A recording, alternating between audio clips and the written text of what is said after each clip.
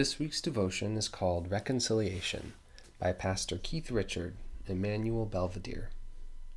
The scripture reading is from Matthew chapter 22, verses 15 through 22. Give to Caesar what belongs to Caesar. The Pharisees wanted to set the church and the state against each other. Jesus would have none of it. We live in a world that is constantly trying to set people, groups, and nations against each other. This happens everywhere and in all different realms of life, and it is sad. This is what happens in a broken world. God's Word offers up something different. The message of the gospel is one of reconciliation. God sent His Son to live, die, and rise so that we might be reconciled to God and to each other.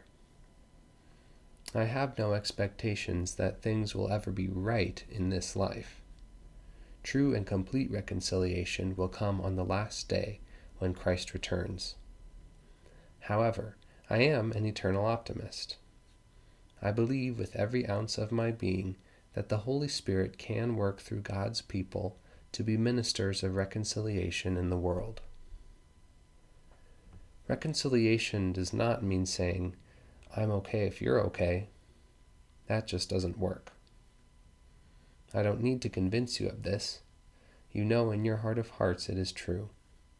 Real, true, and lasting reconciliation comes when sins are confessed and sins are forgiven. So here's my challenge to you. Go and confess your sins to those you have hurt. Don't make excuses. Just confess your brokenness and beg for forgiveness. You could, of course, take the approach that our world is currently taking, where we attack, condemn, and accuse our opponents. But I'll ask you this: how's that going?